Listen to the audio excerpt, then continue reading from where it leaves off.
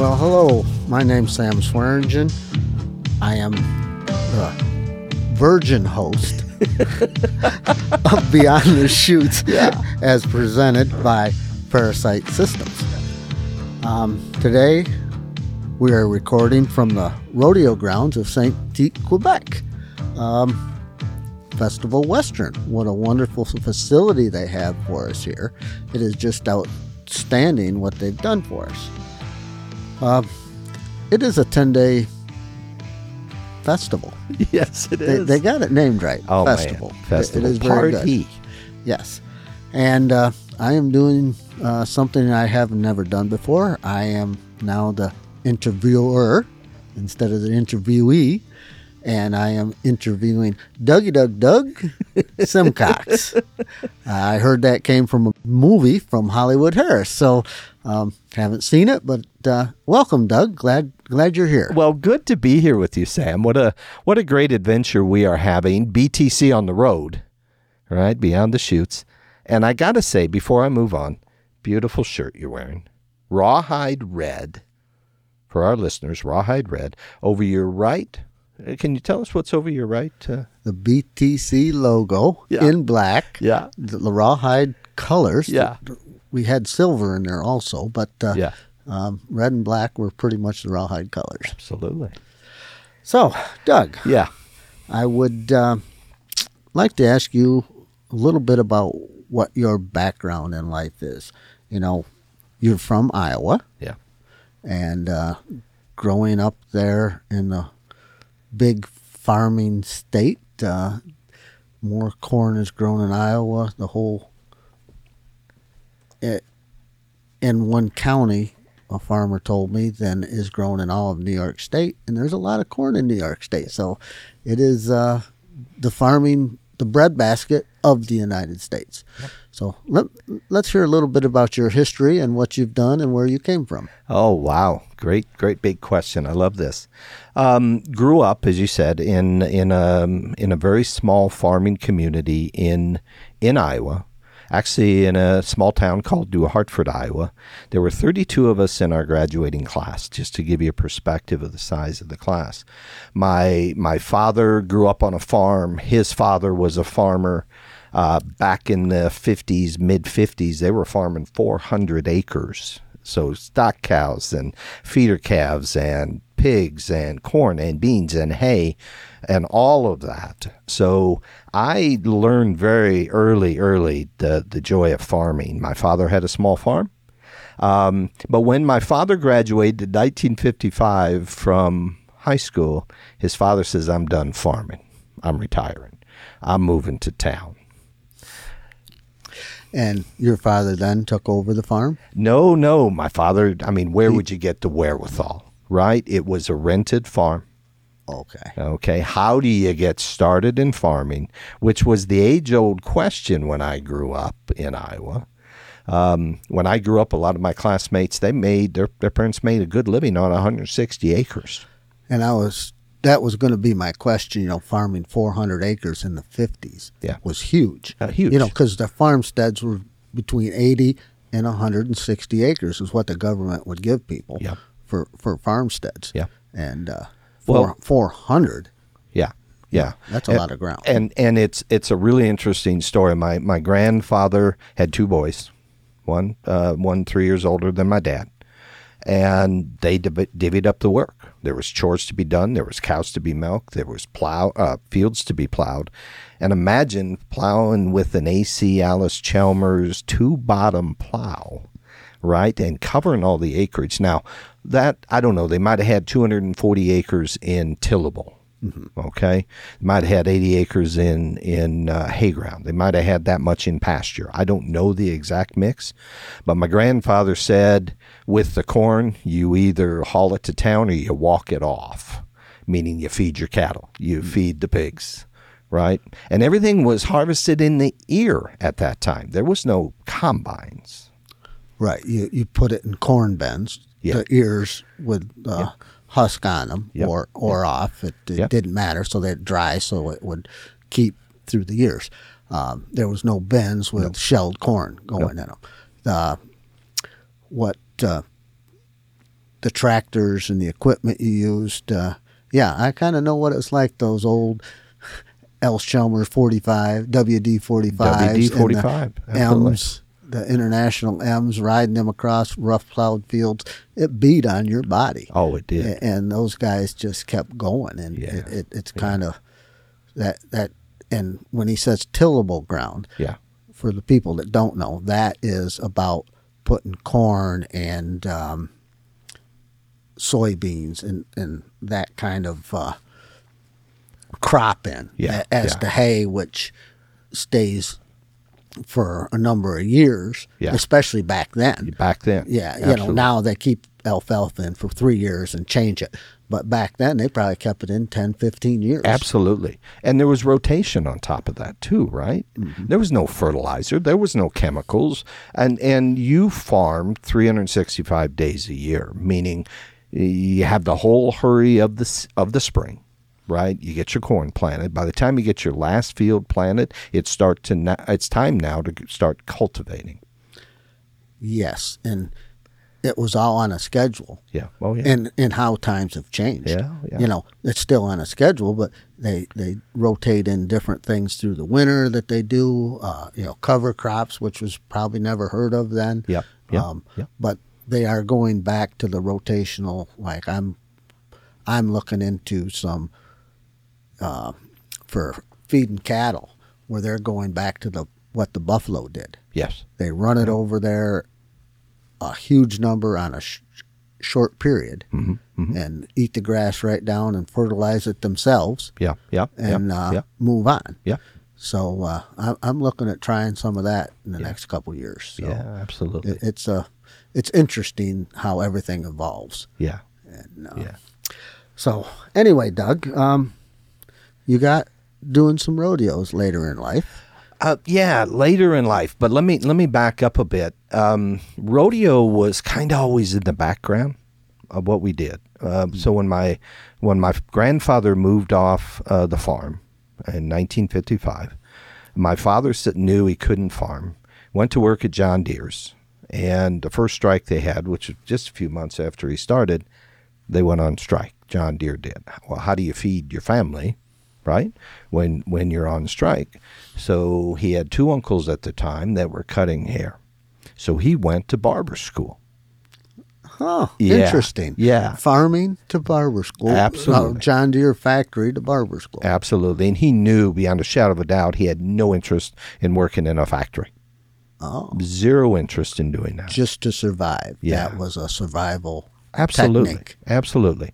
And he went to work for his uncle in Waterloo, Iowa. And I'm going to say that's when he got into the entertainment business. Because I heard my whole life how important it was to have great conversations with the folks that are sitting in your chair.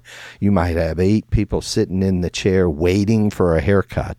Everybody needs to be entertained, okay? It's part of the process. Which today, those 8 people would be sitting on their phone being entertained. Absolutely. They don't have that connection of one-to-one connection to know what they're doing. They're on their phone. Yeah. Eliminating the rest of the world. You bet. And not always for the better. No. So that's very important here in life. But with your rodeo in 1963, you did what? Well, I might be in 1963, and this is my earliest memories. And it's my memory of my father going to maybe Grundy Center, Iowa, which was probably 40 minutes from where we lived at the time. And he decided he wanted to try bareback bronc riding.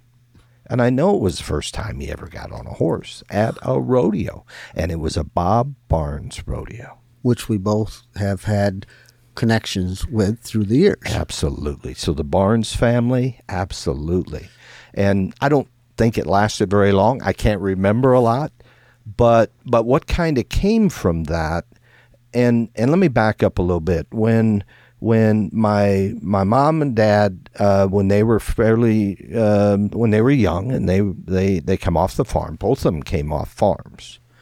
My grandfather got into a riding club, horse riding club, saddle club they called it, Beaver Valley Saddle Club, and they were organized rides, and they'd ride along the Beaver River, and it just was a super social thing. They didn't grow up on horses. Nobody grew up on horses, and my parents got very into. My father was a great athlete in high school. I mean, a super athlete in high school, so super competitive and needed something to kind of scratch that itch. And he got into horse showing. And I mean hardcore horse showing. 2 horse shows a week. Wow. Oh, no. I mean, and he's working 6 days a week or whatever it was. And they were barrels and poles, and they were flags, and they were rescue racing. And both my mother and my father went, and my grandfather, who at that time built an arena at his place in New Hartford, Iowa, out by the railroad tracks, right? Had probably 6-7 acres, and they put up an arena. Instead of corn. Exactly, instead of corn. And story goes, he was in the scoop shovel race with my father, and the instruction was, put me on the shovel, don't look back. And what it is, the scoop shovel is an old grain shovel, aluminum grain shovel or whatever it was, tied to a lariat, tied to the saddle horn of the horse. And there's a single barrel, right, up at the end of the arena, and you ride up as fast as you can, go around that barrel, and whoever goes up and makes the loop fastest wins.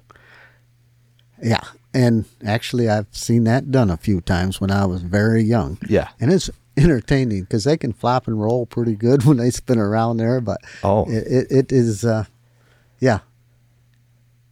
for our listeners, there's probably not very many people still alive that have heard of the scoop shovel race. Absolutely. and pre helmets, pre anything, and the instruction was, go as hard as you can, don't look back, I'll be fine. And the story goes, right, and they did it, and they won lots of horse shows. And one time, I couldn't even tell you the place. One time, my grandfather Ned was on the scoop shovel, and a wreck ensued, and he tumbled and I think maybe cracked or broke some ribs, and that was the end of the scoop shovel racing for him. He kind of retired at that point. Now, saying that, I did see at one of the big rodeos up in Canada or out west, they do the hide race. It's the same scenario, just a lot more to hang on to than a scoop shovel. Oh, my. And you come around the corner, you're not following the horse. You're out there like a skier behind a boat. Exactly. Okay? And you're getting slingshot around there. And the instruction is, don't look back, just go. And now, at the rodeo that the Barnes family was putting on there, you were a young lad. Yeah. Knowing they've had such an impact on the rodeo world, just went everywhere. Absolutely. The work they have put into their business was incredible. You bet. Did you get to meet them then, or was it later on in life when you got to later know? on in life? Okay. We were in northeastern Iowa, Cedar Falls, Waterloo areas where I grew up. They were in the northwest side of the state, up around Sioux City, Cherokee, Iowa is where they're from. Okay. And that's, in those days, probably 3.5 hours away. Okay. But over the years, much later, when I was rodeoing, got to know Marty and John and Bob and just what a great family, and really enjoyed them. Yeah, and some of the things you don't know is I have a lot of family background from Iowa. Oh, you do? Yeah. Okay. I think my grandfather lived there when he was a young boy. Really? Okay. I don't know where and it must have been up north because there's still relatives in Minnesota and Wisconsin and out in that area. You bet. You bet. Originally, I think the family was from Iowa. Yeah. And why they had moved from the corn state to New York, I don't know, but it happened, and that's for sure. It's all good. Yeah. So so your horse showing days was more with your father, or you took on? I did. So my grandfather starts this arena. has horse shows and pick up what I would call in today's world probably pick up rodeos. Oh, you got a horse that'll buck. You got a bull or a cow or a steer you think will buck, and they would put on the rodeo. I mean, I can remember them building wood chutes. I can remember my grandmother on the announcer stand that was up above the chutes, singing the national anthem, and my grandfather was the announcer.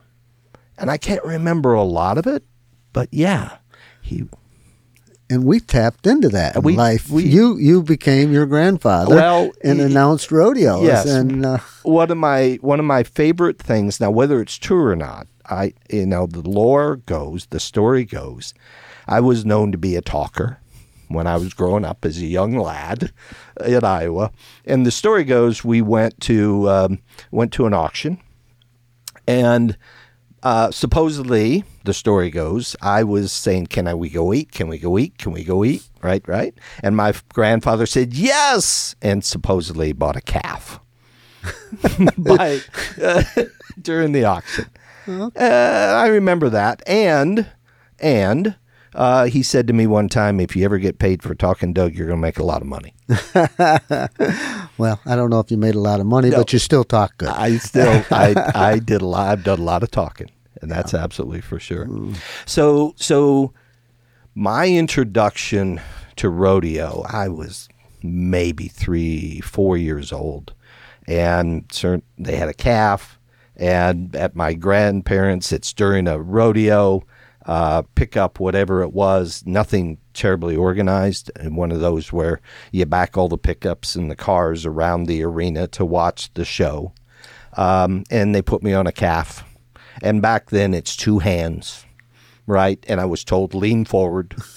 And I didn't probably go maybe a jump and a half, and that might be an exaggeration. Maybe I only went a jump. And I remember, as the story goes, my dad's uncle came to him and said, don't you ever do that to that boy again. Don't you ever do that. So that was my brief introduction into that. Around that time, it shifted, and I got introduced to horses, had ponies. When I was 9 years old, I started training horses. Had a neighbor who had a POA, Pony of America, and my dad arranged for me to train him. That was my summer job. I got paid. It was a 30-day training program that he came up with. My father did. And when the horse went back, he'd stop. He'd nick rein. He'd back up. The basic stand while you got on, all that sort of thing. And I got paid. We charged him $30, $1 a day for me to ride that horse. Thought you were rich. I thought I was rich, and what am I going to do with all this? And every summer my father would arrange for me to have a horse or two. But Slim, Pony of America, as time went on, the fellow that owned that horse, Keith Davis, he said, would you come show the horse for me? Would you, go into local shows? So I really ramped up the showing when I'm 9, 10 years old. Going to Pony of America shows, going to Silver Spur, which was in Hudson, which was a half hour away. Every Saturday night, every Sunday, you are somewhere, musical chairs, flags, all of that sort of thing. And Slim was a kind of a horse where you could do an all-day show with him, meaning you could show him in halter in the morning. You could show him in Western Pleasure and Equitation, and then we'd change out his bit, probably put him into something light just so he knew we're in a different game mode now. And this 56-inch horse, pony, would go out and run against some horses. And that was kind of the mentality back then, because you didn't have 5 or 6 different horses to take to the shows. No. You had your one versatile horse. Absolutely. And that made them broke animals. Yeah. They got used. Yeah. And now they're broke for one thing. Yeah. And not saying all of them. Yeah. Don't get me wrong, but the majority of horses are broke for what they want to do. They're like athletes, specialized. You don't put a linebacker out to be a defender against a wide receiver. Yep. They might help out, Yeah. But they're pretty much specialized, and that's the way the horse world has become. You bet.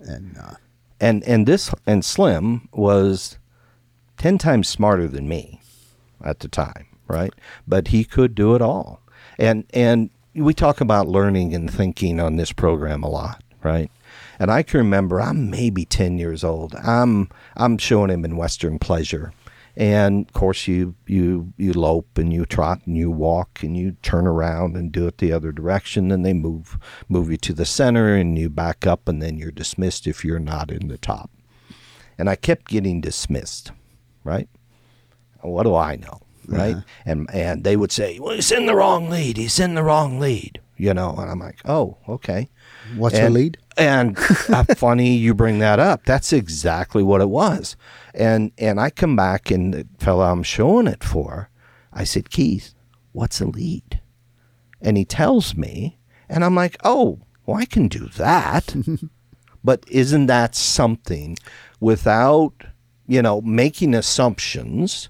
Well, everybody knows what a lead is. Well, I didn't. I'm sorry, I didn't. Right. And you just got on and rode. I just got on and rode. I absolutely did. So continue to train horses and that sort of thing. And I think I was 12 years old and I bought Slim. I paid $350 for him. I've got the POA papers. And $350, I remember I had $300. I had to pay $350. I don't remember where the other 50 came from. But we continue to show him, and one of the highlights of Slim, there's always horses that stand out. In Kathleen's generation, it's, of course, Sister, correct, the horse we got from you. But I remember it was a Saturday night, and I'd run barrels already. I'd done everything already, and just the energy was up. I don't know what it was, and because of the way they'd classed the show, I had to run against horses. I had to run against the adults. And I remember it was just one of those moments that just absolutely everything clicked. I run into the arena. It's running poles. So you run all the way down to the end pole, and we just dropped in. We ran it back, come the other way. And as the story goes, there was a guy on the end of the arena sitting in his car that had turned on his lights, so we're running into the headlights. I don't know. But we end up placing second against some very top-notch people. And I would say that was the high water mark of my horse showing. At 10 years old? At 10, probably 12 at that point. Okay. But yeah. Now, Little Britches Rodeo. Yeah. The more I hear you, the more our backgrounds are very similar. I wouldn't have known this until now. Yeah. And did you get an opportunity to Little Britches or high school rodeo or anything of that nature? Yeah, a bit. And there was no real organized, I don't remember Little Britches being around. There was no organized Little Britches rodeo. High school kind of heard of, just wasn't around. And there wasn't a lot of rodeo people around me, okay? All the idea of rodeo I had, right, came from my father, right, came from his experience and knowing I wanted to do this. I can remember, maybe I was 9 or 10, we went to, there was a fair. So there's 99 counties in Iowa. Okay, and each one typically has a fair. And there was a fair in the county we lived next to, which was Butler County, and it was up in Allison, Iowa. And I went up there and got on a calf and ended up riding the calf, two-handed at this time, Sam. There was no one-handed stuff. There was no helmets. There was no flak jackets, no spurs, no chaps for sure. So we're riding. So I'm up there. And win the calf riding. And just because I could, they had goat tying. And I get in the goat tying, son of a gun if I don't win the goat tying, son of a gun if I'm not the all-around cowboy of that particular single day rodeo. So when you talk goat tying, I get it. So you were the king that day. I was. Oh, that was incredible. At that age, that was invincible. And I don't know if it paid money. I don't know, but it was, yeah. But that was kind of my exposure. And so go back to showing horses. I'm a freshman in high school. And somebody says, hey, are you going to go to the high school rodeo? You ask about high school rodeo. And there's a high school rodeo. I think it might have been the state championships, state finals. I don't know, down around Des Moines or something. I can remember going to the Burkholders. If it's 2 nights before, I might have been lucky before I went. And he showed me how to put a rigging, which was my dad's soft-handled bareback rigging. He showed me how to put a rigging on the bronc he had loaded. And he talked to me about all the things I had to do, put me on it, probably went a half a jump, maybe a jump, I don't know. That was it. And I get on a Greyhound bus, and I drive 3 hours or 4 hours, whatever it was. This Greyhounds take longer. Get on a Greyhound bus and end up at the high school rodeo. So tell me about the Burkholders. That interests me. They were a local, I say local, probably an hour away. And they were big in rodeo. They were contractors and that sort of thing. And they would, they had livestock. Okay. So I was able to get with them. And and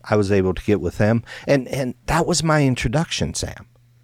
You know, now, not quite the same as yours, where you went out and got on a saddle bronc for the very first time at the high school finals, right? Not quite like that, you know, or you didn't have a saddle that fit or whatever it was. But I didn't know anything, you know. What do you mean lift? What do you mean what? Bark them out. What do you even talk back to the lead? What are you even talking about?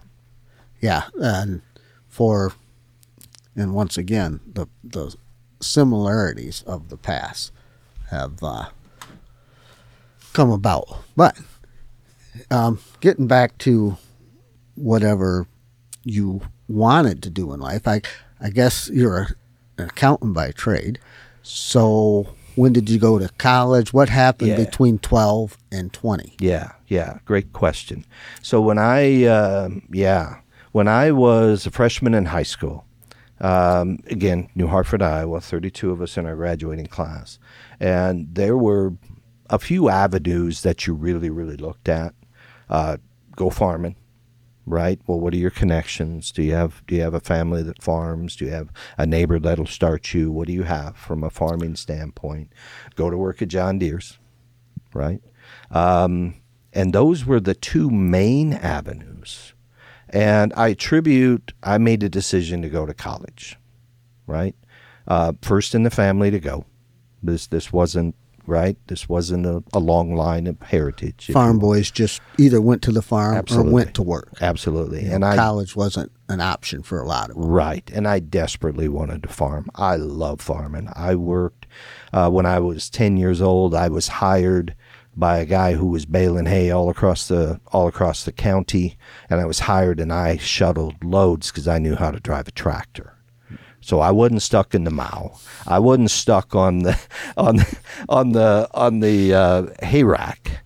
I was able to drive and stand in the fresh air. Okay, on those 90 days, and you know how warm it gets in a hay mow. Yeah. So I hired out pretty early.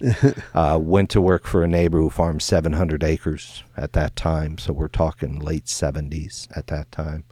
But anyway, backing up a bit, I had it's all about relationships and all about people and people seeing things in you or giving you advice at the right moment that was crucial in decision making, right? And I was fortunate. Fortunately, I didn't want to take home Mac, and they had an offering which was typewriting. I could take typewriting. Now, Mrs. Amling taught the typewriting. And all manual typewriters, they had electrics, so they wouldn't let me on it because I messed around too much with them. But you learned to type, right? It was all about words per minute and all that. I took typewriter one semester. The next semester I took typewriter 2. Then we got into business machines, which are adding machines. Again, there was no calculators. Abacus. abacus, right? Back in your day? Absolutely. You had the 10 key, so I learned the 10 key and that sort of thing. And I was probably a junior in high school, and Miss Samlin says, I offer a bookkeeping class. I think you might be interested in it. And it was a package you got. It was a semester long and had checks and deposit tickets, and you could keep the books and all that sort of thing. And I said, this is pretty cool. I really, really like that. So was able to go to school. Dad paid the way for the first couple years and decided I wanted to go farming. Okay. Desperately wanted to go farming. I was raising some hogs on the side and that sort of thing. Had an opportunity come up and just desperately loved the idea of farming. Loved equipment. Just forever. Got a question for you, Doug. Yeah. Okay. Yeah. What did your dad think about paying the way to go to college to be a farmer? Because back then you didn't go to college to be a farmer. You do now. No. You do now, but then you didn't. I can only imagine. I do remember he wasn't terribly happy with it, for sure, but I think he understood. Okay. I think he understood. And I don't know, it just was something that was so interesting to me. Just so, it's a lifestyle, right? And back then, you didn't say, okay, go live your dream. Yeah. It's survive, make That's a living, right. Take care of your family. You bet. It doesn't matter what you got to do. No. Now it's more, you look at it and say, go live your dream. We'll help you live your dream the best we can. Yeah. But go live your dream. You bet. So You bet. It's a different mindset now than what it was back in the Absolutely. 70s and 80s. It's, okay, what are you going to do to make a living to survive? My grandfather always kept asking me that when I was young. What are you going to do to survive? So your dad paid for college for a couple of years. 2 years, yes. Now you're farming. Yes. How'd that turn out? I farmed for about 3 years and went broke. It was during the early 80s when everything was shutting down. Farms were dropping. Bankrupt left and right. And I'm swimming upstream, okay, knowing now what I know then, or knowing then what I know now, you're swimming upstream. I mean, you're borrowing money at 18%, whatever it was, crazy stuff. Loved hogs, loved raising hogs, loved riding on tractors and equipment, just always did. And it was the idea that I really was chasing. Economics weren't there, but boy, learned so much in that time period that sometimes just hard work, doesn't work. It just doesn't work. Yeah. It just isn't It just enough. doesn't. Sometimes it's against you from the start. Yeah. And they can say what they want, but just work and try sometimes doesn't cut it.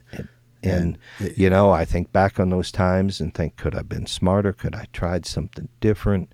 Should I have been milking cows instead? And I'm not a cow milker. I'm not built that way. I've milked enough cows to know I'm not a cow milker. So met Laura, my wife, on a blind date. We got married 9 months after we met, back to school. She must still be blind because you've married above your pay scale, absolutely. let me tell you. Absolutely. Many Wonderful people woman. said, that Doug, he's a social climber. That's for sure. No, a wonderful woman. Oh, absolutely. Blessed to meet her. Blessed to meet her. And, we met when I smelled like hogs, and not a lot of future was sitting in front of her. But we got married. We moved to town, went to school, went back to school, got serious about things, and ended up graduating from college in 1985. And in 1985, nothing going on in Iowa. Farms were collapsing. John Deere's had severely reduced its size, severely cut back, and said, where are we going to go? And in 1984, we had gone out and visited Laura's family who lives in New England, who lives in New Hampshire. And I can remember loading everything we had in the car, and probably 2 weeks before that, do we go to Phoenix, which happened to be coming on at that point. A lot of folks from Iowa, college guys, college gals were going to Phoenix. That was kind of an area that was growing. And we decided to go to New Hampshire. So, yeah, hindsight being what it is, you go to Phoenix and buy land. Yeah. Yeah, for sure. What it would have done. But as the world turns, you went to New Hampshire. Yeah. And did you get a job in accounting there, or did you Yes. move on? Answered an ad in the paper. The only time I've answered an ad and gotten a job in my entire career, and I've had a wonderful career. So went to work for a company up there, 1986, January of 1986. I can remember, and the historians out there will have to figure out the date, but I remember it was the date that I started, was the date that the space shuttle blew up. Oh. Okay. And the reason that stands out, the teacher, Krista McCullough, was from New Hampshire. She was a teacher from New Hampshire that had gotten on there. Yeah. Very sad day in our history. Absolutely. Beautiful lady. Yes. That, Yes. There was, 7 people? Yes. All Yeah. perished just in a snap instantly. of the fingers. Absolutely. Yeah. You watched it live happen, Yeah. and it was like, wow. Yeah. It just, wow. Yeah. These people are gone instantly. Yeah. Vaporized. Yeah. Yeah. Just a sad day. Sad day. And what a perspective, and as sad as it is, what a perspective to hold when we think we got problems. Yeah. Like a snap of the fingers. Mm-hmm. It can be done. Yeah. Yeah.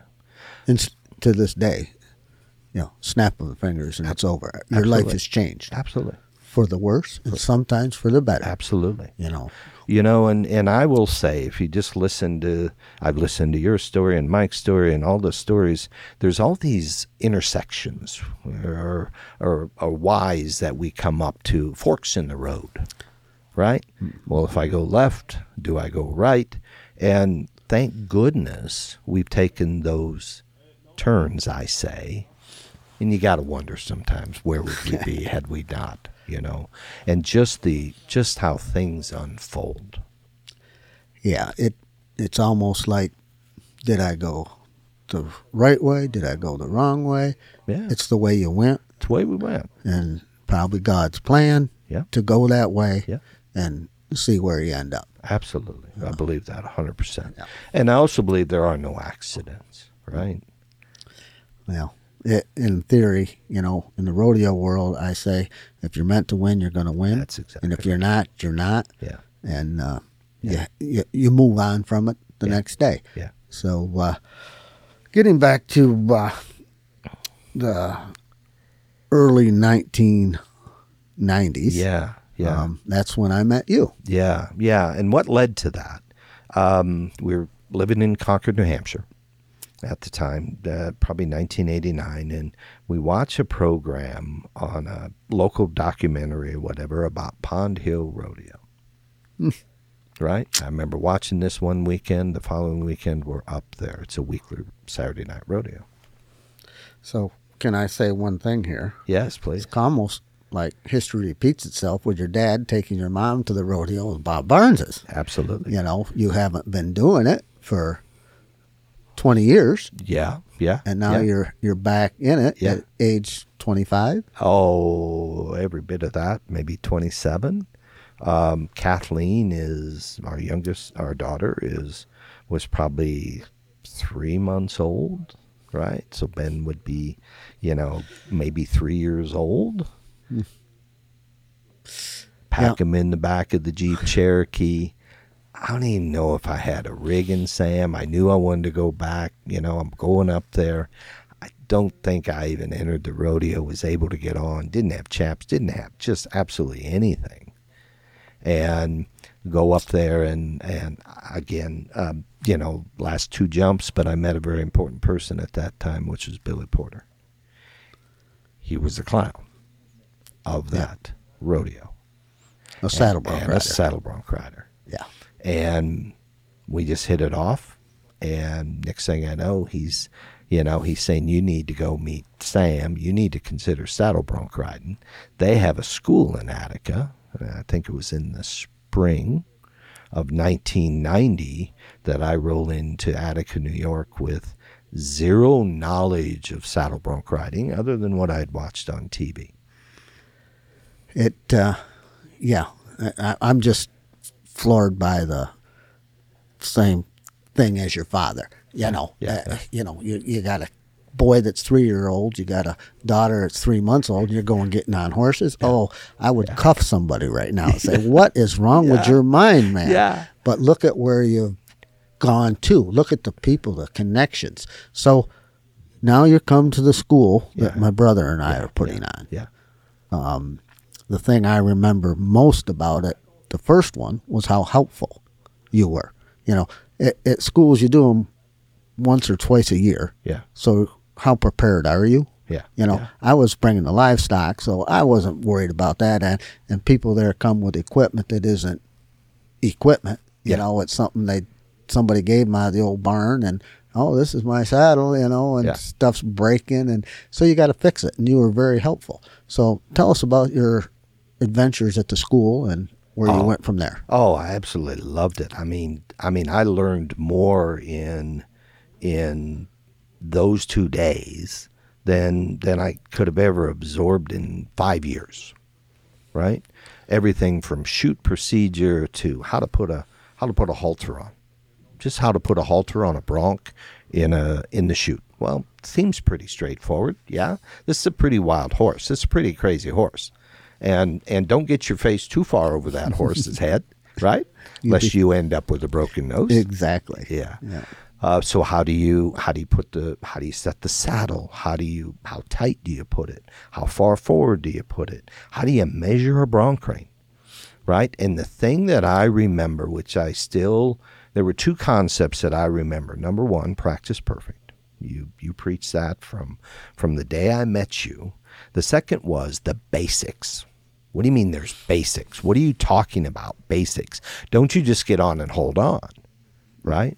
And it was all about lift and tuck and mark him out and beat him to the ground. Yeah, the basics of bronc riding. Now, that has changed a little bit in the years. It has, You still lift. Yeah. The tuck has gone away. Yeah. They poke their belly out there, and Lord, I could poke a big belly out there now. Yeah. But it has changed minutely. Yeah. But still, you lift. Yeah. And you charge that front. Yeah. And you beat them to the ground.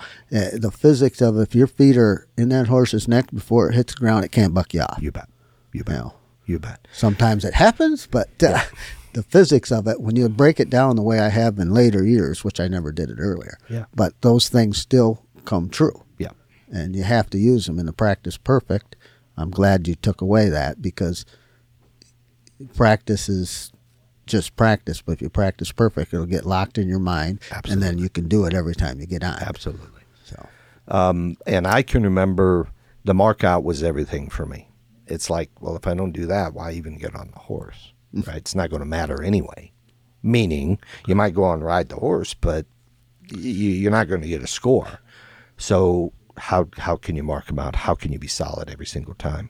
Where do you put your feet before you even nod your head?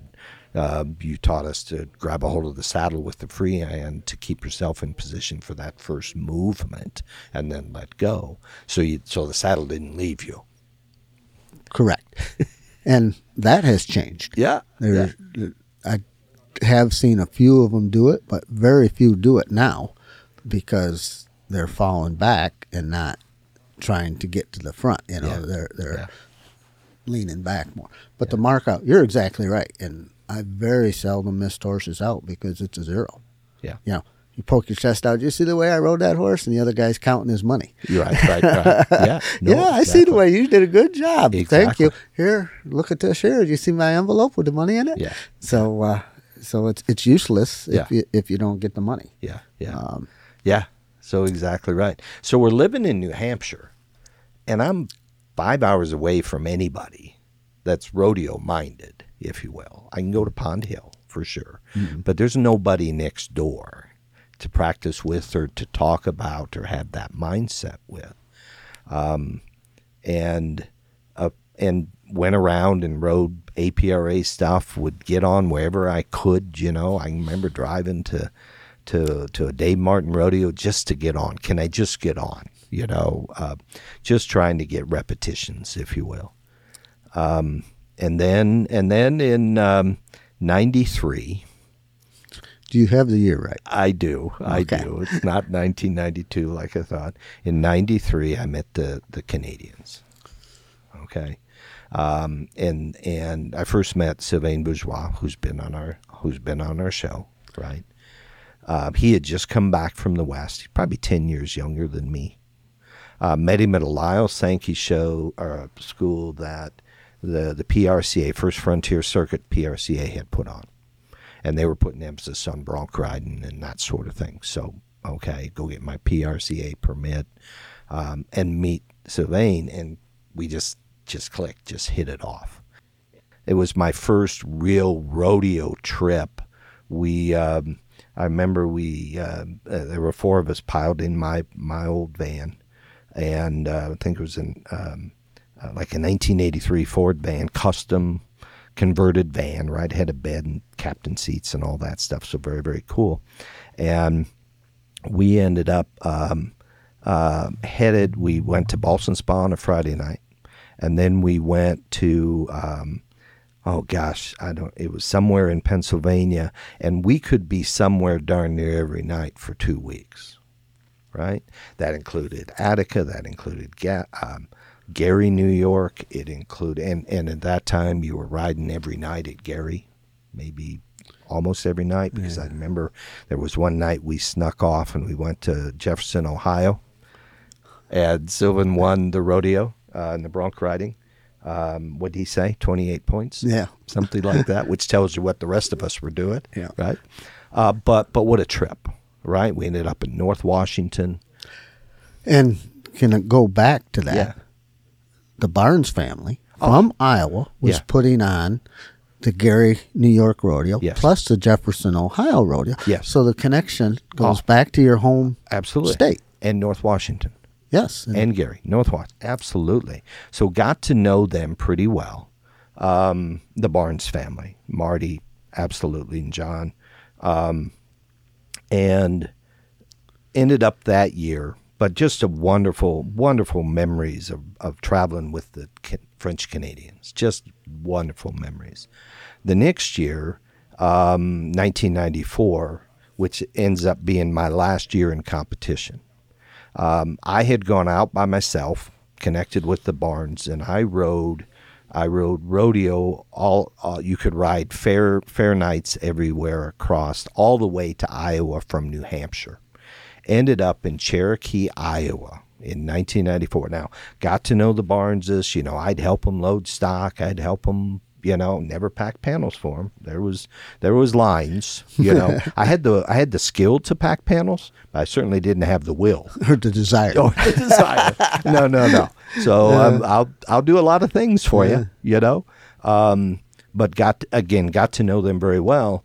Ended up in Cherokee, Iowa on a Sunday. Had my folks, I'd gone to my folks. They'd rode up with me. My sisters rode up with me. And I get there, and what bronc have I drawn? Go ahead. Boy Baloo. All right, the great stud of Boy Baloo. And Bob was there. They had him off in a pen by himself. He's a stud. They brought him in only for the day, kept him completely separated off. And folks, I want to let you know this horse is big. A big horse. Pretty big blue paint. Yeah. And just, it's got to be intimidating. So go on with the story. It was. And all of a sudden I'm a celebrity because I've simply drawn this horse, right? And I remember sitting on the ground working my saddle up, and Bob Barnes comes over and says, "So you drew Boy Baloo, huh?" And I'm like, "Yeah, I did." And I'm like, "Here it comes." And he said, "You'll do all right." And he walked away. So he never hassled me. He never harried me throughout all of it, throughout all my outs with him, right? Connections, relationships, it all matters. Not who you know, but what you know, or where you know, or who knows you. Who knows you. Exactly right. Yeah, and my dealings with Bob, you always try, if you did your job and stayed out of his way and helped him. You bet. It was all good. You bet. You know. You bet. So So Okay, Boy Blue. Boy You're Blue. strapping your And saddle I can on remember, this big horse. I set my saddle in, and there's 6 different sets of hands from the back of the chutes, from the arena, all set and everything. And it's just, I'm just like, dang, this Never is, had so much help. oh, perfect. This is, I can remember Derek Clark saying to me, the great bronc rider Derek Clark, he was there, and he says, here's the deal. Mark him out and get bucked off. Miss him out, and you might ride him. That was kind of the deal on him. Back to 1990, well, there ain't no sense me coming all this way to miss out a horse. Right. I might make the 8-second whistle, but I got nothing to show for it other than a 0 because you missed the horse out. And it was just surreal, Sam. You know, we talk about that zone. We just talk about almost watching yourself as it's going on. I put my feet down to pick up my stirrups, and there's 2 hands in there putting my, not mine, putting the stirrups on for me. And I remembered all the basics, you know, grab a hold of the saddle, hold on, and he reared out, right? That was his start. And if you can hold it, because there's so much power when he hits, if you can hold it, you can mark him out. Typically, they blew out, right, because of the power and everything. I was able to hold it, and I can remember going, dang, I'm riding this horse. And it was, I probably got bucked off at 6.5, 7 seconds, something like that. There's a little bitty picture that I got of it. You can just barely make out, right? But was doing okay, and bucked up. Just stub your toe one time. Well, and my theory is you said, oh, I'm going to ride this horse. I think and so. that's where your mistake came in about. So. Because they Probably don't, so. horses of that caliber don't need much help. Yeah. And when you thought about it, that's when it happened. One of the best rides I had, I said, oh, what are they going to mark me? Slap me on the ground. You know, but that is the mindset, you know, finish. Yes. Finish. Where were you? Where were you? You weren't with me. Where were you? No, absolutely. High water mark. Right. Lessons and just incredible feeling. Yeah. I did it that far. I marked them out and I rode them that far. So now, Boy Blue. So you moved kind of. Was he your last horse or no? So rode Boy Blue. He was the last. How to say this? The last uninjured horse ride that I made. Oh, that you were uninjured, not the horse. Yeah, not the horse, not the horse. So I'm in Cherokee, Iowa, and I'm headed back home, and I'd entered Uniontown, Pennsylvania, another Bob Barnes rodeo. And I remember hitting somewhere across the, maybe Ohio, whatever. I called PRCA, you know, and said, what have I drawn? Oh, you've got this bronc, and we have this in the bull riding. And I'm like, what? Yeah, we got you entered in the bull riding. I'm like, no, I don't think so. And they go, do you want to protest it? And I said, no, let me find out what's going on. Okay, because I knew I hadn't entered. And I get there, and it's Marty Barnes, and he says, hey, I entered you in the bull riding. I didn't think I was going to have enough. We ended up with 10, 12 guys. He said, we're okay. But I entered you just in case, right? And I'm like, okay, not a big thing. He said, now we can draw you out. No big deal. And let me explain a little bit what Marty was doing. He was thinking they weren't going to get enough bull riders. So in order to contest it, they needed 5 guys. Yes. So if you can't contest it, he's got a contract to have bull riding in his rodeo. Yeah. So if he puts you in, they can still contest it. You don't have to get on, but you're entered. Absolutely. I've done that in the calf roping at my rodeos. Yep. Believe me, roping calves, you know. But that's where Marty's thought was. Absolutely. And it's just a business move. Yes. So go on. And he said, we can draw you out. But he says, you know, pretty good bull. Not going to hurt you. Pretty good bucker. I think you'd do all right. And I'm like, Marty, I haven't been on a bull in 15 years. I don't have a glove. I don't have a rope. I don't have bull riding spurs. I don't have anything. Oh, we can get you all set up. Not a problem. Do you want to ride them? And at that point, helpful. you talk about forks in the road. right? And I'm like, that might be kind of fun. I don't know. So the young man that I borrowed the bull rope from, so I'd done well in the bronc riding that night, and it started to rain. It started to rain, and it was so muddy, and they'd had demolition dirt. It was just a muddy, muddy pen by the time the bull riding came around. And young man gets on, he says, yep, you can borrow all my stuff, but I'm going to go first, right? And so he does. So he hands me the bull rope and his glove, and it's full of mud, and I think I put his spurs on. I don't even remember. And I'm like, what in the world am I going to do with this? How do I, right? And at the time, I'm riding broncs left-handed. So I ride my bull left-handed. Why would you mess it up? I remember John Constantinople, GOAT, he's pulling me in the buck and shoot, right? And he's pulling me, and I'm like, now what do I do? And he goes, oh, my God, you really don't know how to ride bulls, do you? Meaning, how do you wrap? How do you do all this stuff? And he took the tail of the rope after he took the wrap and went across his hand, and then he would double it back and bring it back across his hand, the tail. So when you open the hand, there goes the tail, right? Everything it was his thing, and I'm like, okay, I'll do that. I'll do that. So nod my head, out I go. I ride the bull. The whistle blows. The whistle blows. Okay? And I go to get off, always having ridden right-handed. I go to get off to the right. What happens, it jerks me just enough to stop my momentum. I get up on the back of the bull butt, right? And he bucks, and I come down, Sam, straight like a lawn dart into the arena. I was hit so hard it flashed white. And I'm like, oh my goodness. And I get up, and Marty Barnes behind the buck and shoots, and he is laughing, having the time of his life. See, I told you could ride him. He says, you got to work on your get off. And he goes, I think you need to go to the ambulance. I'm like, why? And I had blood running down my forehead. So when I hit in the ground, I probably hit a fender off of a Lincoln or whatever they were doing in the demolition derby. Gash my head open, right? And my neck, I'm telling you, my neck. So I go to the hospital. They stitch me up, staple me up, whatever they did.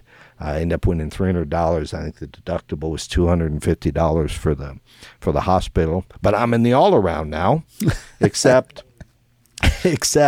oh yeah, Gary's coming up, Northwide, all that run's coming up.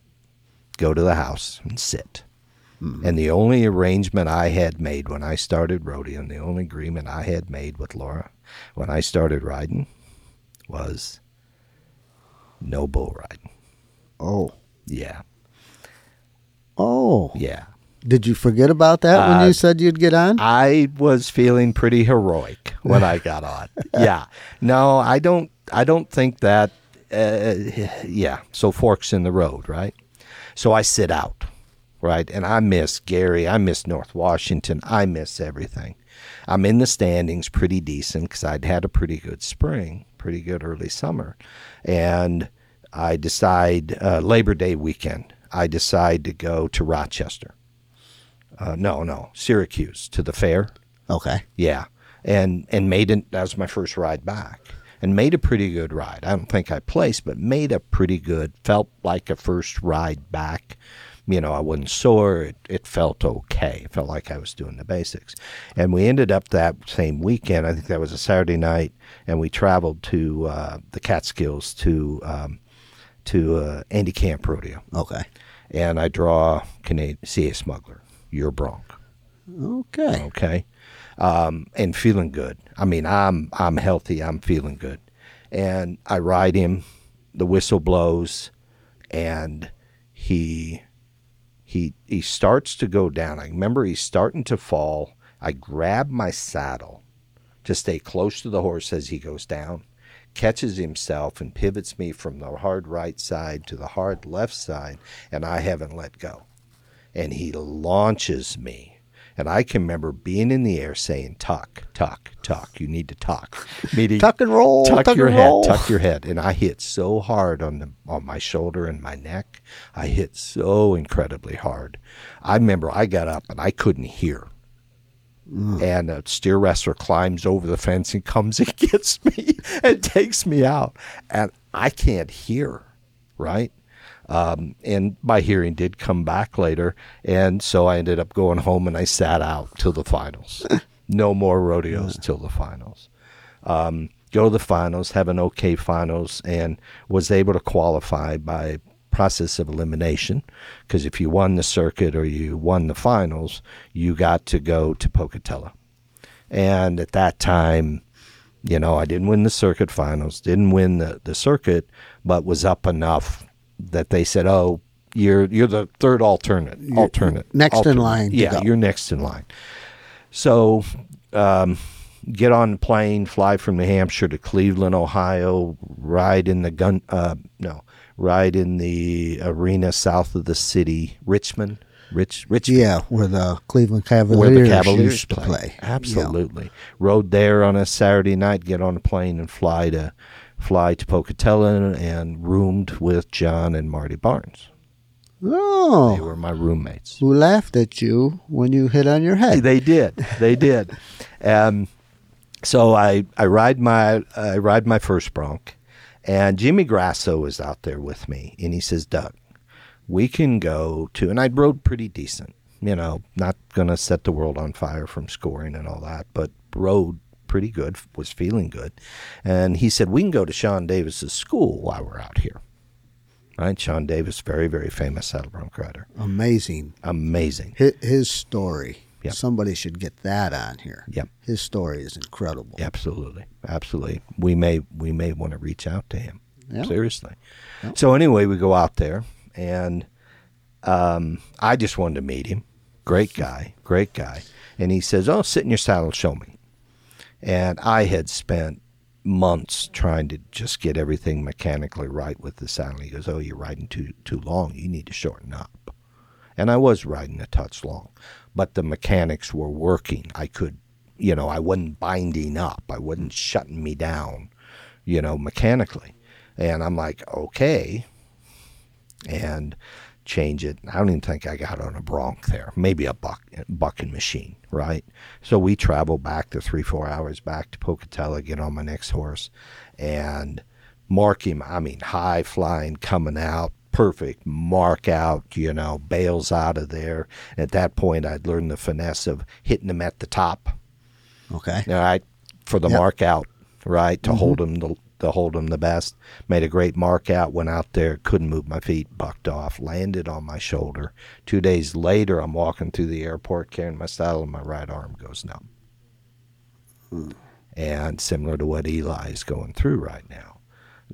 Finally get to an MRI and everything, and they said, yeah, nothing ruptured, but one of your discs is protruding, right? And they said we can, and working with neurosurgeons, right, getting the right information at the right time, they were able to put me in traction and get rid of it over time. And when I say my arm went numb, that wasn't completely true. You ever hit your elbow? Yeah. And that's what it felt like. And I'm trying to work. I've got a career still, trying to put it all together. And at that point made decision that's enough. So Pocatello was my last bronc. 1995. And in Sean Davis's defense, they rode more that way. They did. It had involved to be looser, yes, and go, but yeah. I could never ride short because it was just like you said, it bound me up. It was like, and they must have turned loose or rode over top of the saddle a little bit. But what he did, he tried to help, but it was something that you weren't used to, and it changed completely. Right. And right. But lessons in life. What you were doing was working, maybe not perfect, but you'd learned the lessons that got you there. Learned that too short, I get bound up, just the way I'm built, just the way the saddle works, just whatever. Why would I change it? I'm 22 hours from home, right? Maybe more than that. Maybe 40 hours from home. Yeah, it's about 40 hours out to Pocatello. Maybe 40 hours from home, yeah. I drove it one time, flew it the rest. It didn't make sense. Didn't make sense. Yeah. So why would you? I don't know, one of those decisions, and probably in retrospect, thank goodness I did, or I wouldn't have been able to move on to the next elements. So what was your next thing in life? What did you have quit riding bucking horses now? Yeah. Definitely quit riding bulls. Yeah. So now you go back to work and just... Well, I'm working the whole time through. Okay, I never stopped working. Used all my vacation time to go rodeo, to do that 2-week adventure every summer, every summer, 2 summers. So went back to work, absolutely. Tried to be a director, that representing First Frontier in the saddle bronc ride. Not really my style. And I think we'll do this in a future conversation. But thank goodness you and I had stayed in contact. Thank goodness we had the relationship. So the next element was you calling me and saying, "Hey, do you want to announce a rodeo?" And I think your words are something, I'm probably paraphrasing. Do you remember what you said when you called me? Well, I believe it was something like, "You like to talk." Yeah. You never shut up when we drove, so you ought to be able to do this. I think were your exact words. And I took that as a very positive sign. Yeah. And what your grandfather said. Channeled, well, he had passed away by then, but channeled my grandfather. Isn't that funny how things come round and round in this life? So the announcing is another story for another day. What a great career. What an exciting time. And the announcing, I'm sure, let you meet lots of folks, lots of people. Oh, my goodness. And go places you wouldn't even have thought of. Yeah, absolutely. And quite frankly, after I retired, it's what led to the podcasting. You made a comment, and I want to know, or who you know, it's who knows you. And I'm fortunate that I met a lot of really good people when I was announcing, and we'll get a little bit deeper into that. But these people are picking up the phone when I call them and say, "Hey, would you mind being on a podcast?" That we're just trying to get started. And personally, getting started, I think this has gone extremely well.